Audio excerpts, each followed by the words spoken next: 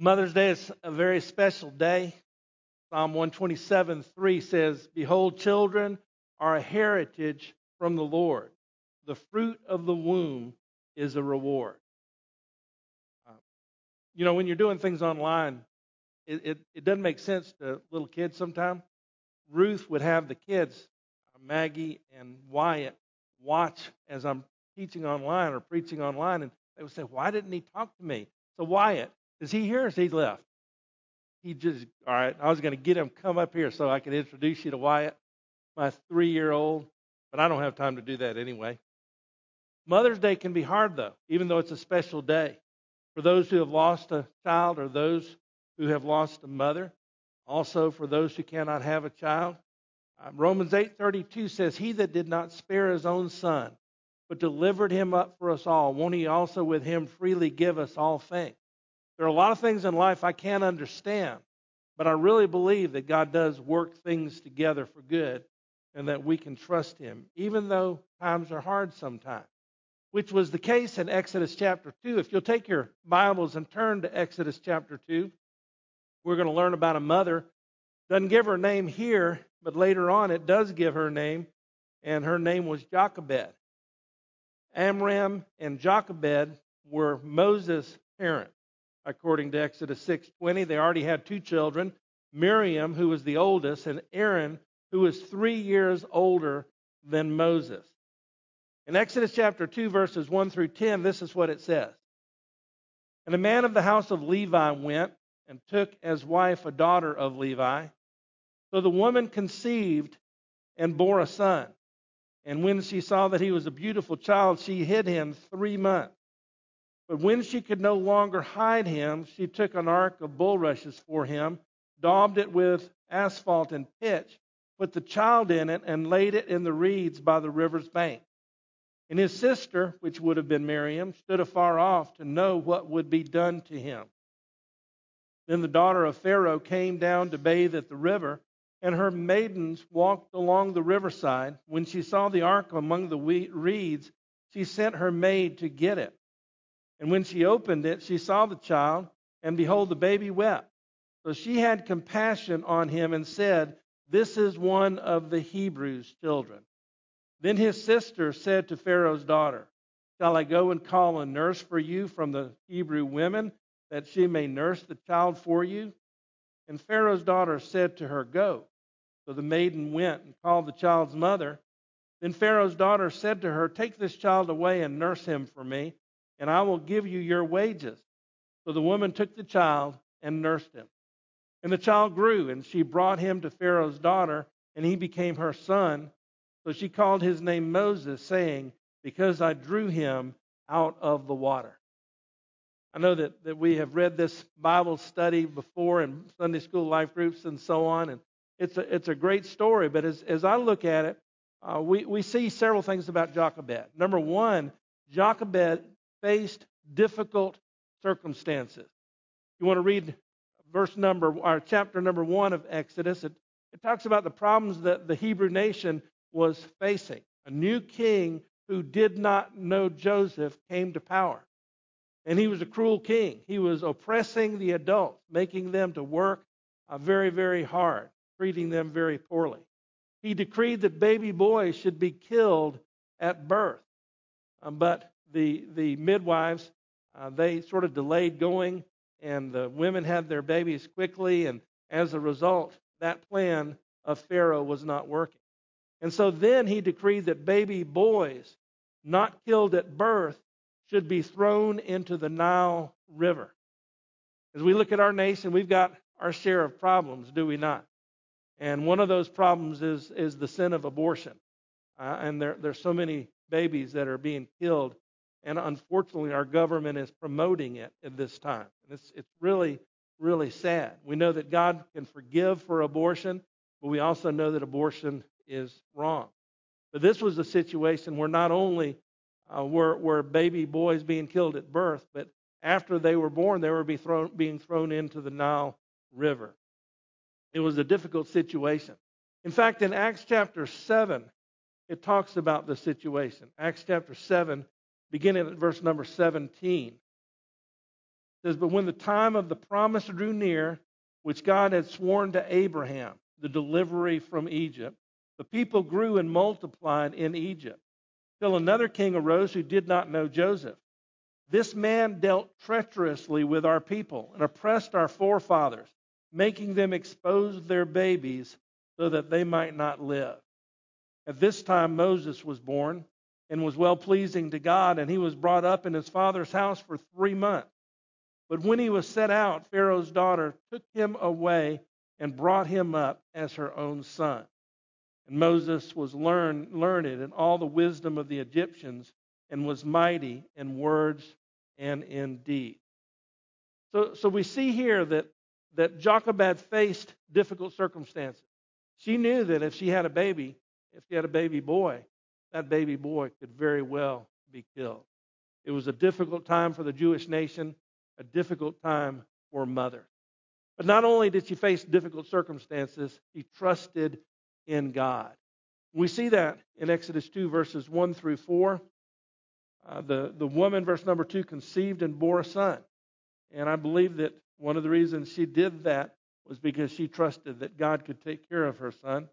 When he saw that he was a beautiful child, she hid him for 3 months.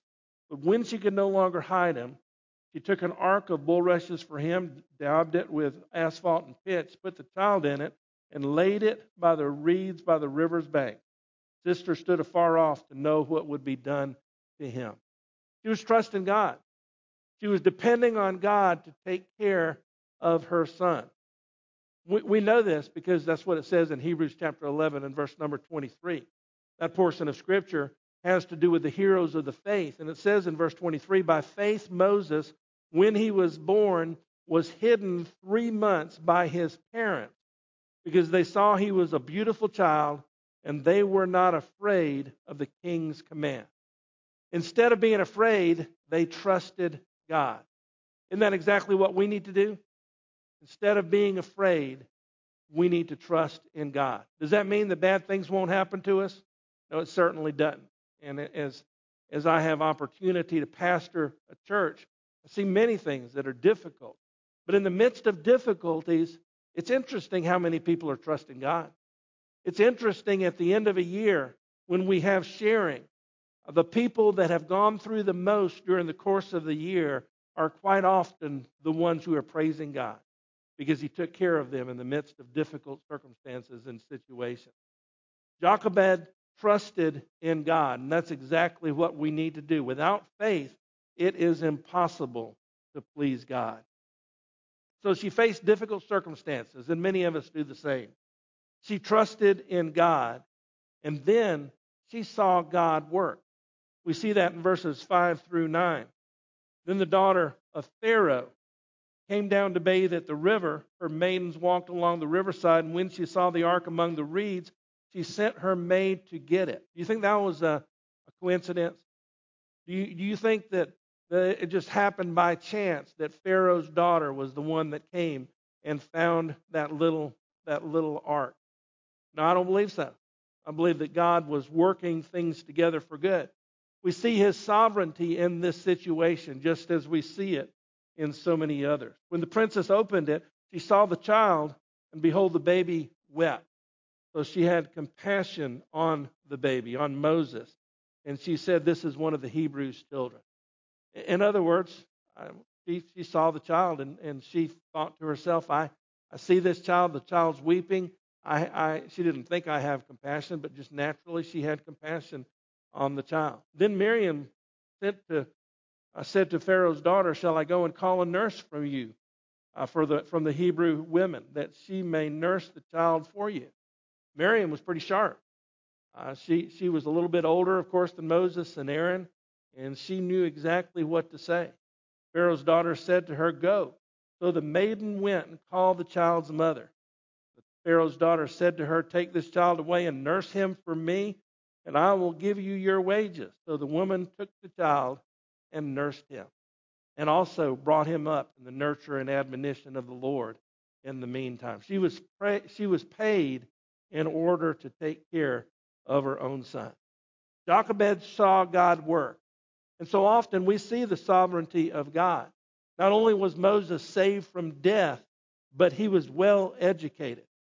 The princess adopted Moses as her own son, which means that Moses had a favored position in the land and was given a special education for service in the government. And he was well prepared to lead the children of Israel out of Egypt. Not only that, he was well prepared to write or to author Genesis, Exodus, Leviticus, Numbers, and Deuteronomy. I believe this was God working things together for good. And that's Romans 8:28. We know that verse. We know that all things work together for good to those who love God, to those who are called according to his purpose. Isn't it good to know that God is sovereign? Even when we go through hard times, even when we go through difficulties, we can trust him and depend on him to work things together for good, just as he did in this situation. I believe there's one more point here.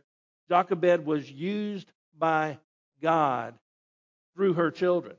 God used her to make an influence on her children, and as a result, her children made a difference for God. She had raised Miriam well. We already talked about the fact that Miriam was at the river and she had the right words to say. God blessed in a special way in that regard. We see in Exodus chapter 15, verses 20 to 21, where after crossing the Red Sea, it says, Miriam, the prophetess, the sister of Aaron, took the timbrel in her hand, and all the women went out after her with timbrels and with dances. And Miriam answered them, Sing to the Lord, for he has triumphed gloriously. The horse and its rider he has thrown into the sea. And we see that Miriam was used by God in different ways. Of course, we recognize that Aaron was also raised by Jochebed, and God used him in a significant way. He was the high priest, the chief priest for many, many years as they were wandering through the wilderness. None of them were perfect, but God used them greatly. The reality is none of our kids are going to be perfect. Why is that? That's two reasons. Because of sin nature, number one, but number two, because we're not perfect. And the fact is that God used them significantly, all three of them, even though they were not perfect. Jochebed raised Moses as well. And we don't know how many years exactly that she took care of Moses. We know it was at least a couple years or more. And the scenario was that during that time, the child grew. In fact, look at verse number 10, Exodus 2:10.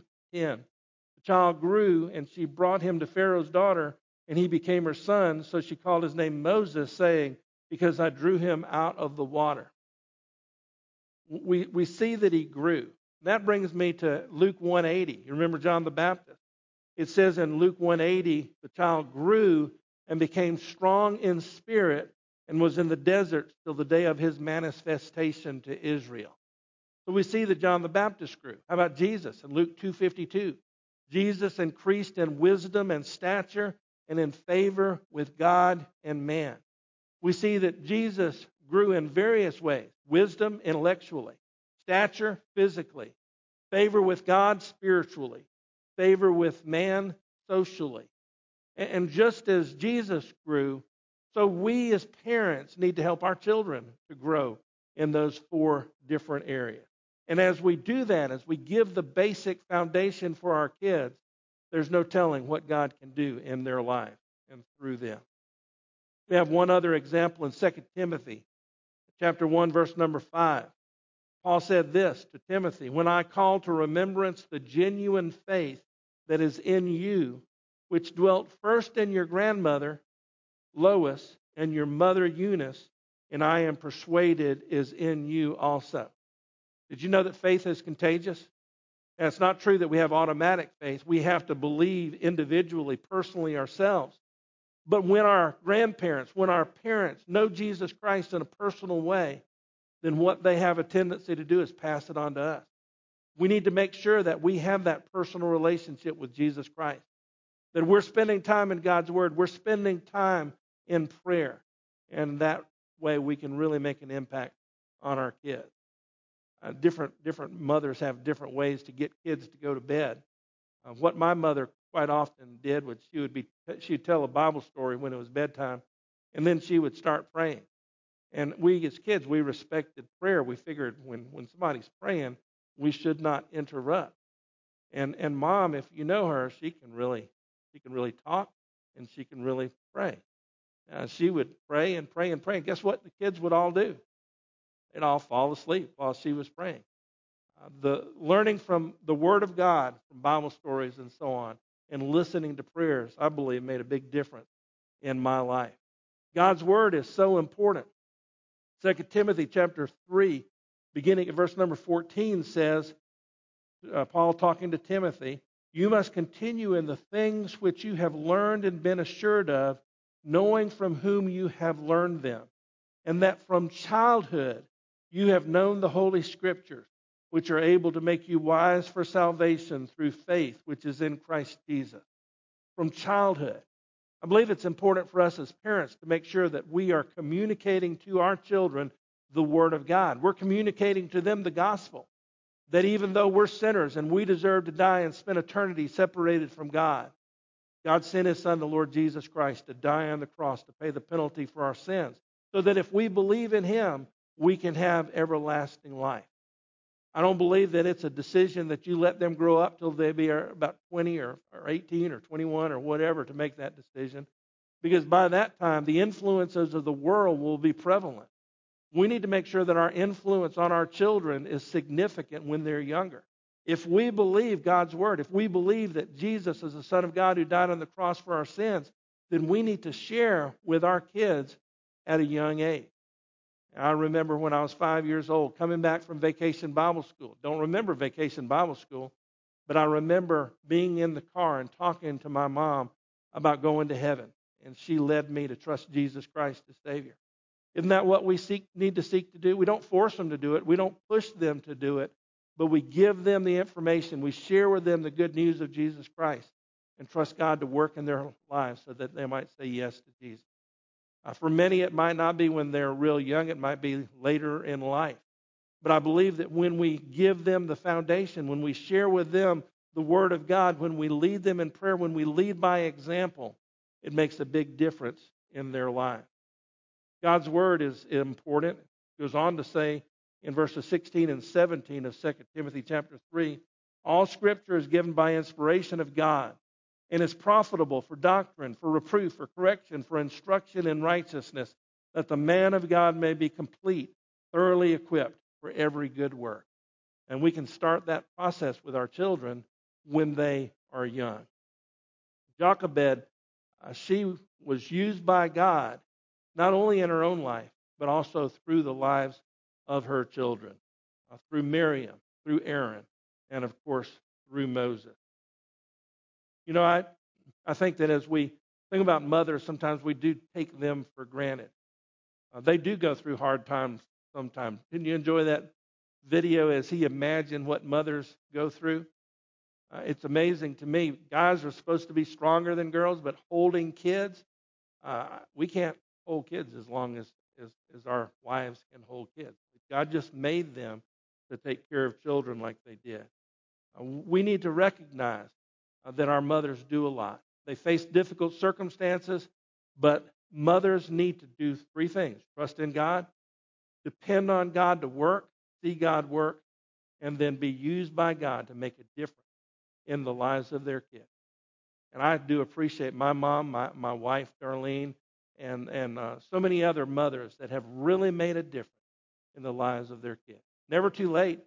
We as mothers, as grandmothers, as great-grandmothers, we need to make sure that we're praying, that we're spending time in God's Word and sharing God's Word with our descendants to make all the difference in the world.